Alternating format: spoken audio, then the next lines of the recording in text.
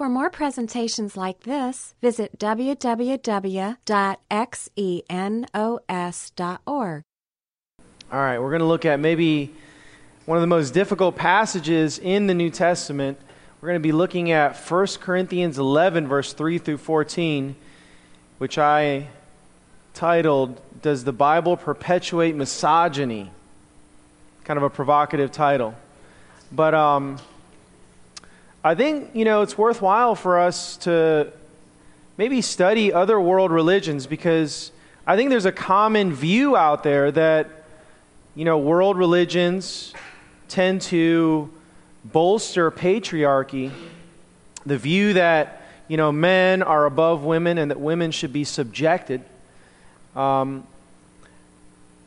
see, for example, that religion has played its fair share in engendering patriarchy throughout the millennia, throughout human history.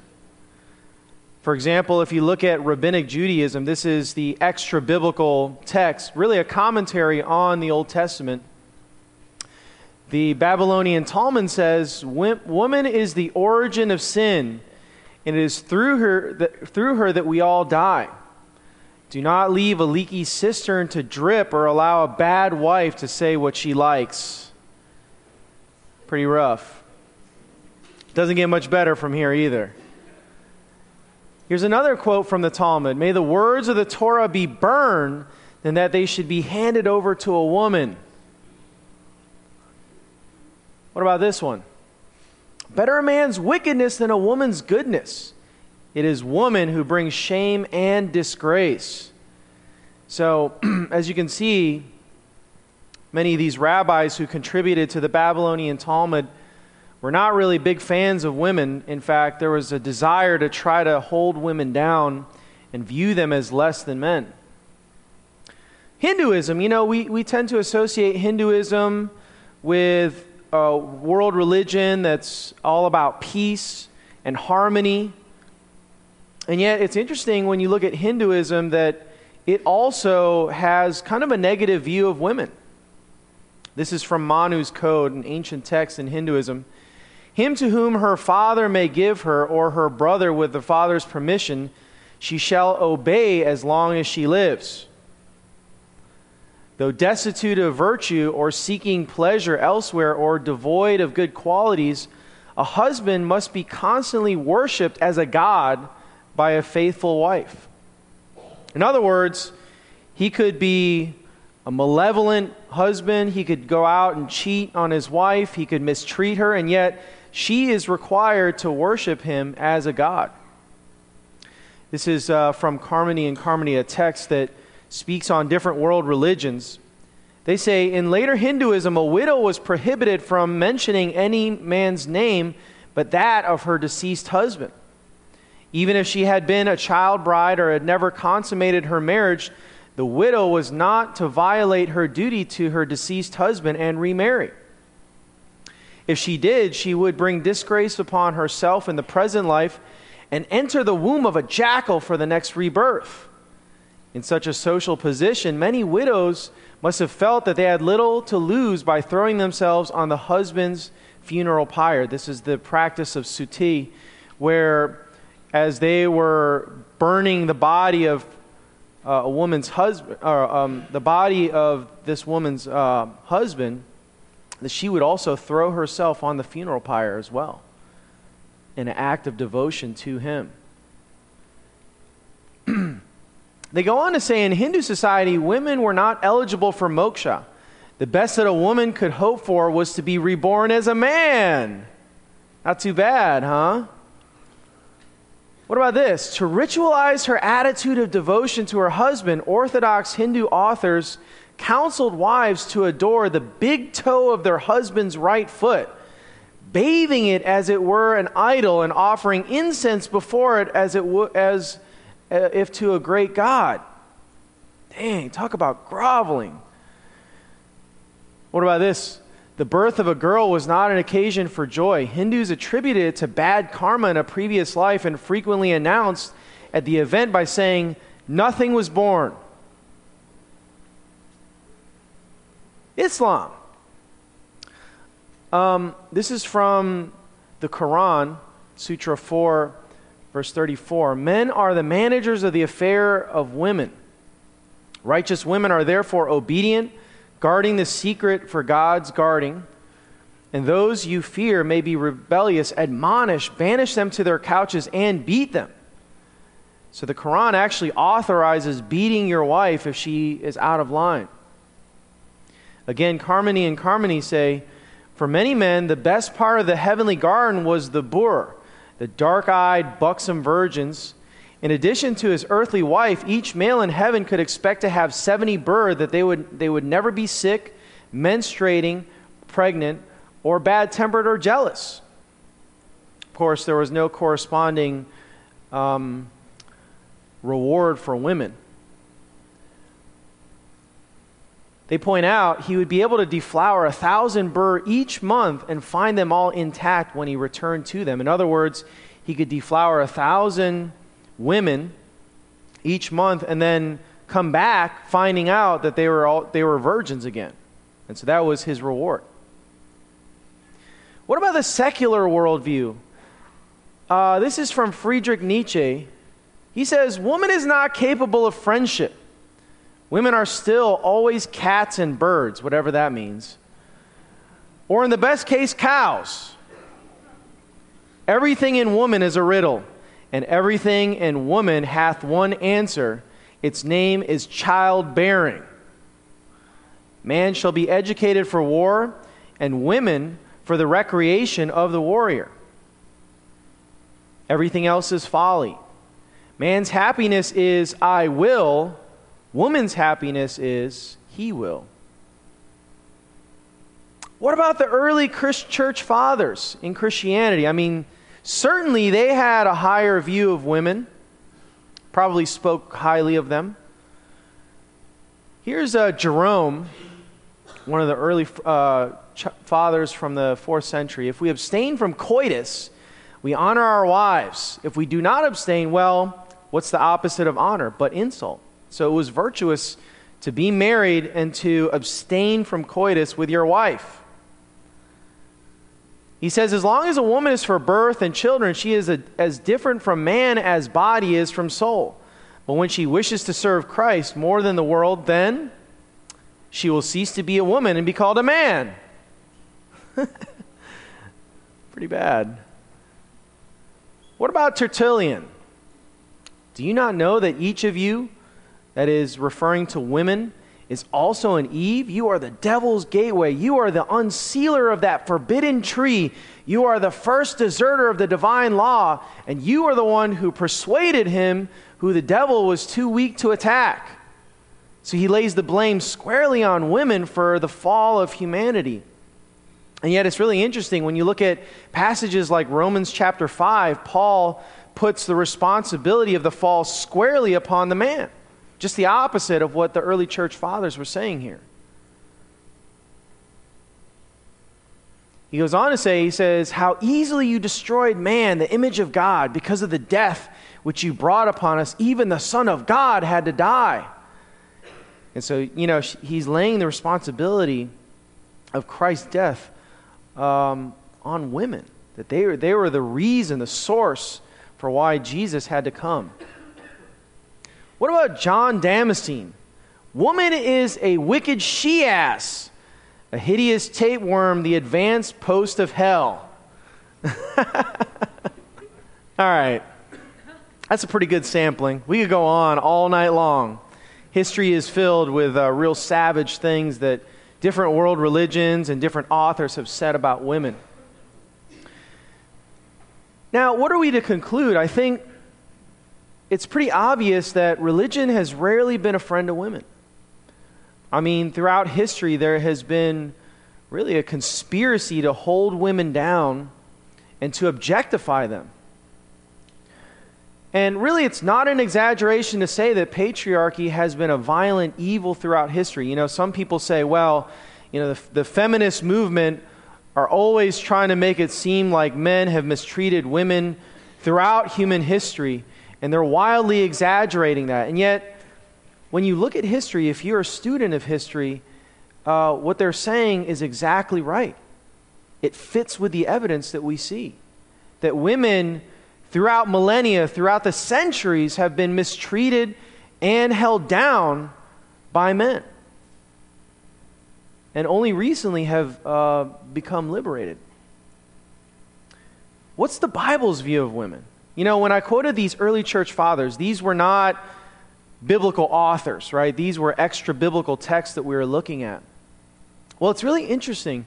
When you look at the Bible, even from the very beginning, Genesis chapter 1, verse 26, God says, let us make both man and woman in our likeness and in our image. And so God gave us really a picture for how we can have true equality. That both man and woman were created in God's image. Really, if you look at the Old Testament books, both Esther and Ruth feature a woman as their main character. Something that you would not find in other ancient literature. What about Galatians 3:28 in the New Testament? There is neither Jew nor Greek, slave nor free, male nor female, for you are all one in Christ. You know, you get these sort of statements throughout the New Testament that extol women. I mean, this would have been incredibly countercultural at the time that Paul was writing this. People would have looked at this and probably scoffed. There's no distinction between male or female, especially in the Greco-Roman world. Now, you know, today I think it's real popular to say that we were the ones, modern people were the ones who conceived of this idea of equality. You know, it's one of the great values that we hold in our culture today, this concept of equality. And yet, you know, it's not like we came up with this on our own. It finds its roots actually back in the Bible. You know, when you look at our world today, most people live their lives based on an atheistic naturalism. You know, the view that we're just material beings, that really everything you look at in the world can be explained simply by natural selection, including things like morals. And so, you know, when you look at the world through that lens, where we're just like a bag of biological material sloshing around, in what sense can we really say that individuals contain value? I mean, how much more important are you than this chair under the naturalistic worldview? And so therefore, when we talk about this concept of equality, what are we even talking about under that paradigm? You know, when you look at a 6'7", 350-pound, upper middle class white man, and then you compare that to a 5'2" Mexican American woman who is underprivileged, in what sense are they really equal? He can overpower her. He has more resources than her. I mean, they're not equal under the atheistic worldview. You know, when we talk about this concept of equality, we're really talking about the value that we possess as a result of being created in God's image. He's the one who gives us value, our identity. And so it's really interesting when you look at the biblical worldview. You know, people today are like, yeah, you know, this concept of equality, it's something amazing. It's something that we've conceived of, and yet, you know, God has been standing there for, you know, millennia saying, I talked about that long ago. I gave you really the pattern for which you can have this kind of equality. Now, you know, critics of the Bible would look at this and say, well, one of the problems you run into is that there's an inconsistent message in the Bible.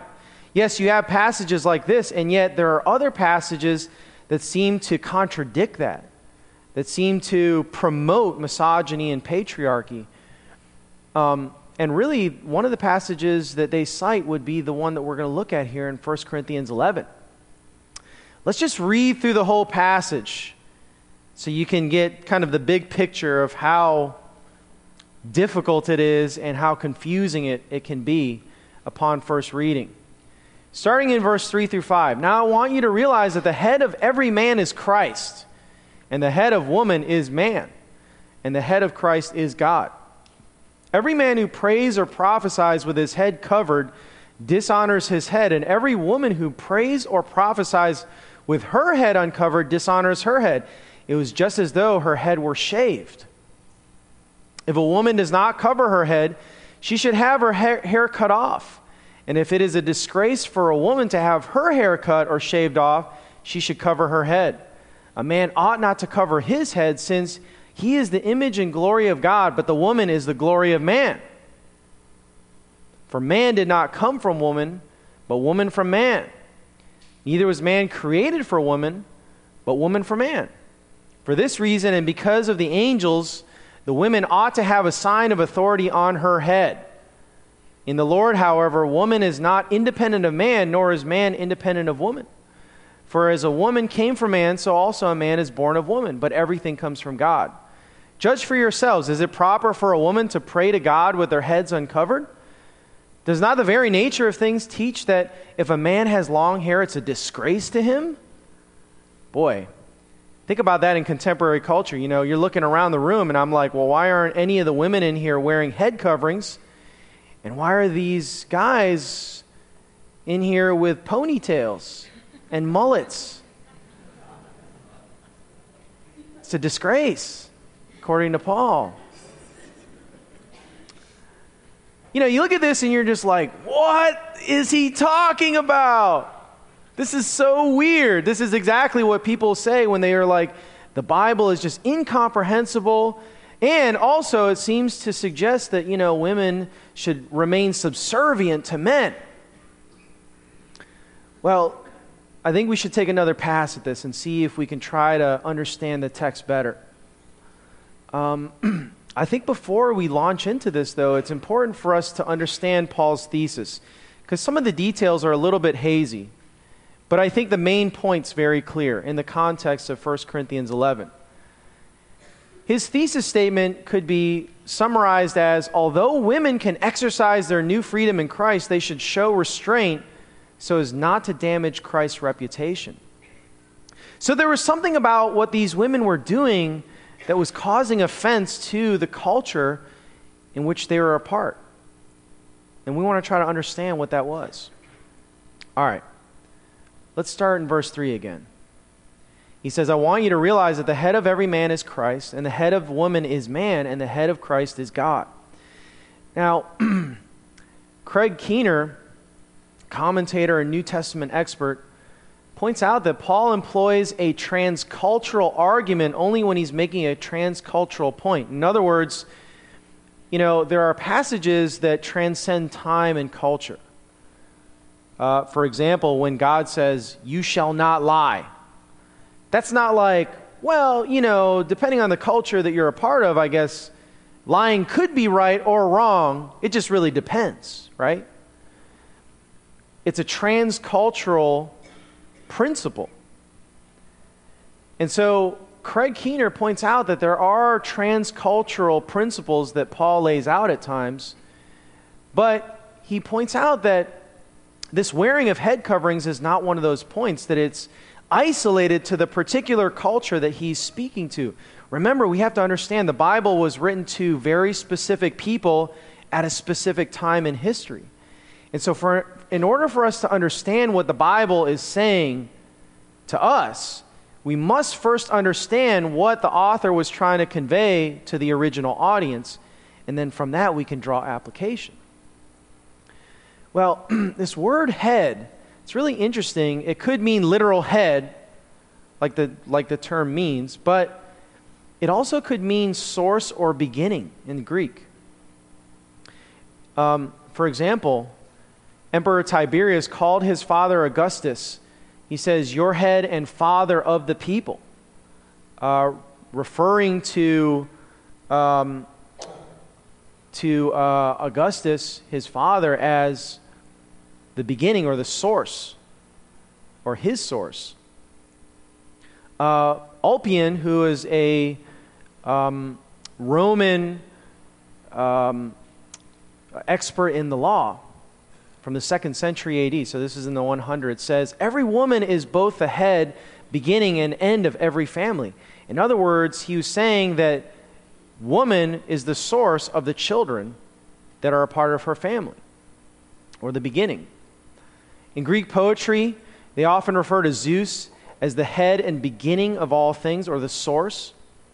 And so some biblical experts and scholars have looked at this passage and have preferred to see this passage replaced with this word source instead, translated that way. And so it actually makes a little bit more sense. He says, now I want you to realize that the source of every man is Christ, and the source of woman is man, and the source of Christ is God. So if you break that down, he points out that the source of every man is Christ. And, of course, the Bible declares that Jesus indeed is God, and that he came in human form in the man Jesus Christ to come and die for us. And so Christ not only created man at the beginning, but also gives all of us new birth, a new life, as a result of receiving his forgiveness. Secondly, he says that the source of woman is man. And if you know anything about the Genesis account, he's talking about the creation account, where God took from Adam's body the material from which he made woman. And so he points out that the man came first, and then from that, God wrought woman. And he reiterates this in verse 8 and in verse 12. He says, "For man did not come from woman, but woman from man. For as woman came from man, so also man is born of woman." So in the context, it makes sense for us to look at this troubling verse and understand it as source instead of head. And finally, he says the source of Christ is God. And of course, since Jesus indeed is God, he's not saying that God created Jesus, but that instead he brought about Jesus in human form on earth. Then he says, every man who prays or prophesies with his head covered dishonors his head. Okay, now what is he talking about here? I think there are two possible explanations. One is that it was common for men in the ancient world to cover their heads while worshiping false gods in pagan temples. We have examples of this where, emperors would wear a toga and, put part of their toga over their head as they were worshiping in the temple. And so it's possible that the Corinthian believers were involved in some sort of syncretism where they were starting to mix some of these different customs and rituals that they learned while, sacrificing to these false gods and applying it to their worship of Christ. The other option is that he might be referring to long hair. In verse 14, he says, does not the very nature of things teach you that if a man has long hair, it's a disgrace? Again, he's not saying that, men should cut off their hair if they have long hair, that it's like morally wrong for a man to have long hair. He's simply saying, in your culture, people associated men with long hair with an effeminate character trait. And so that's one of the things he's saying is that, it's very uncommon for men to have long hair in your culture. And so he's saying that in the same way, when a man is praying or prophesying, he should have his head covered, or that he should not do that. All right, verse 5 and 6. And every woman who prays or prophesies with her head uncovered dishonors her head. It is just as though her head were shaved. If a woman does not cover her head, she should have her hair cut off. And if it's a disgrace for a woman to have her hair cut off or shaved, she should cover her head. Okay, again, what is he talking about here? What he's referring to here is this concept that in the ancient world, any woman who uncovered her head was revealing her beauty. It's kind of hard for us to understand just kind of how scandalous this would have been. Here's one author who states that a woman guilty of adultery shall have her hair cut off and be a prostitute. And so Paul is using this argument where he's taking their reasoning to its most absurd conclusion, he's saying, look, if you're going to bury your hair, which would have been scandalous in your culture, might as well just cut it all off, which is what they would have done to the prostitutes. Now, in order to understand his argument, I think it's good for us to understand the background as well. You know, modesty in the ancient world is really hard for us to understand. You know, today, the human body is commercialized. And so we're inundated with, images of, scantily clad people, both men and women, just bombarded with those images constantly. Yet in the ancient world, if a man saw even a woman's ankles, it could be the cause for lust, let alone seeing her hair, which was associated with her beauty. Even 100 years ago in America, people were a lot more modest than they are today. For example, check out some of these modesty laws in America. This is from 1907. This is Annette Kellerman, who was arrested for wearing a one-piece bathing suit. You look at that and you're just like, boy, you don't see anybody on the beach wearing that unless they need like SPF 100 or something like that. Here's another picture from 1922. This is from the Potomac River, where police were measuring women's bathing suits to ensure that they were in compliance with the government's length policy. And there's some other pictures depicting these police officers arresting women because they had, bathing suits that were too short. And so, it just gives you sort of an idea of how removed we are from the audience that Paul was talking about. Their concept of modesty is way different than ours. Secondly, separation of male and female spheres of life in the Greek world was an important thing. That men and women didn't mix. Even husbands and wives often did not go out in public with one another. Kenneth Dover, a distinguished classicist from Oxford, says, one speaker in court seeks to impress the jury with the respectability of his family. He told them that his sisters and nieces are so well brought up that they are embarrassed in the presence of even a man who is a member of the family. And so that was regarded as like an honorable thing for, you to just disassociate yourself even from your female family members. It was a sign of respectability. What about marriage contracts from Egypt in the 1st century BC? Included a demand that if a wife, that the wife not leave the home without her husband's permission. And so a woman was not allowed to just venture out into public without her husband's permission. And so there was this concept of separation between female and males in the Greek world. Plutarch, the Roman historian, says that a woman ought to do her talking either to her husband or through her husband. And so, again, it shows you the kind of hierarchy that existed in the ancient Greek world. Plutarch recommends that a virtuous woman ought to be most visible in her husband's company and to stay in the house and hide herself when he is away. And so really, a lot of women in the ancient world, wives, were just there for show and status. And a lot of times, men would go out and sleep with other women or men, but they would remain married, and that was part of the arrangement. It was okay. Number 3, head coverings in the ancient world. We have documented cases where Roman men divorced their wives for not wearing a veil in public. Although, this wasn't true all across the board, that women had to wear, a head covering. It was generally understood as being, something that a respectable, conservative woman would do in the ancient world.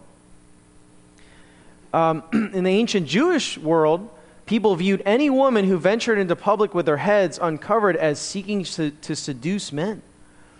Craig Keener says, a Jewish woman who ventured into public with her hair down and exposed to view, or who had otherwise could be accused of flirtatious behavior, could be divorced with no financial support from her marriage contract. So just even venturing out into public without her head covering would be enough to just throw her away. A woman uncovering her head could be described as nearing the final stage in seducing a man. Jewish teachers permitted loosing a woman's hair only in the case of an adulterous woman who was publicly shamed by exposure to the sight of men. Probably, humiliated and mocked publicly. But even in the case, they warned that it should not be done with women whose hair was extremely beautiful, lest the young priest be moved to lust. You're like, okay, you're an adulterous woman, but you got to keep your head covering on because you're too hot.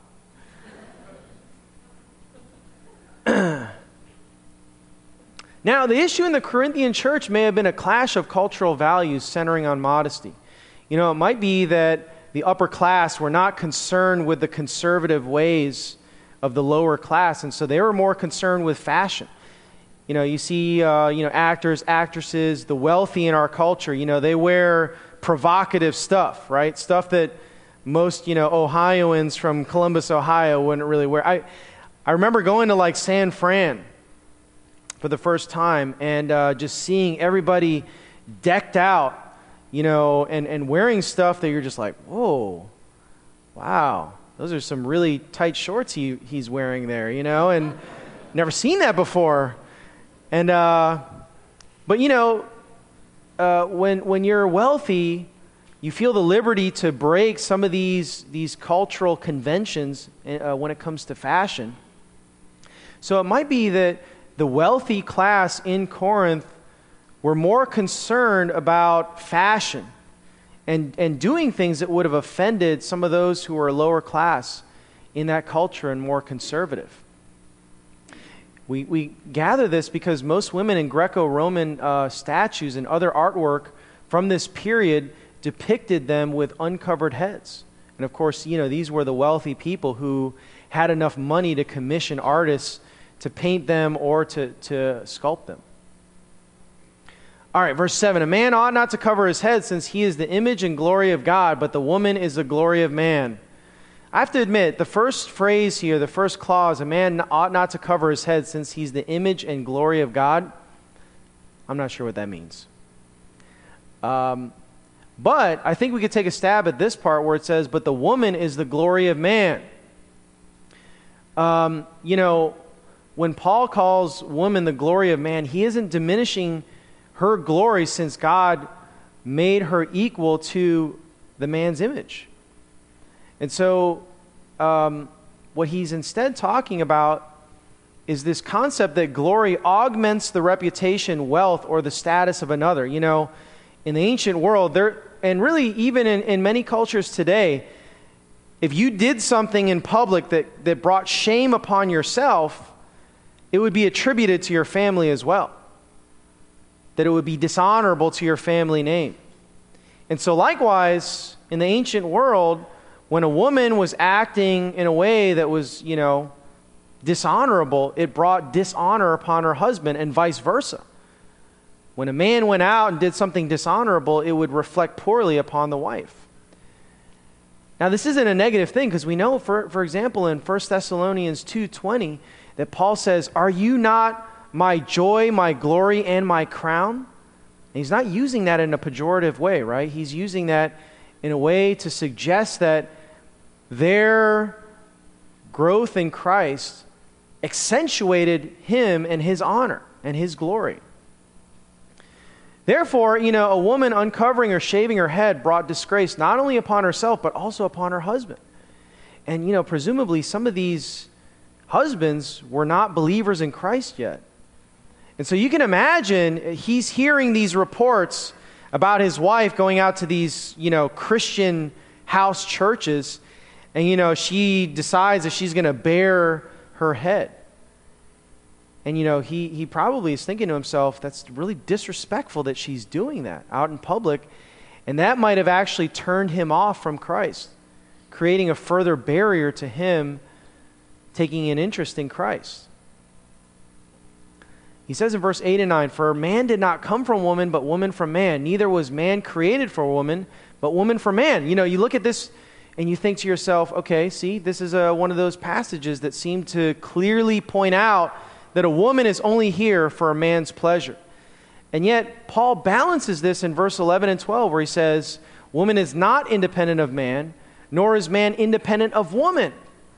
For as woman came from man, so also man is born of woman, but everything comes from God." And so he points out that, both men and women are interdependent upon one another. And finally, in verse 10 and 13, he says, "For this reason and because of the angels, the woman ought to have a sign of authority on her head.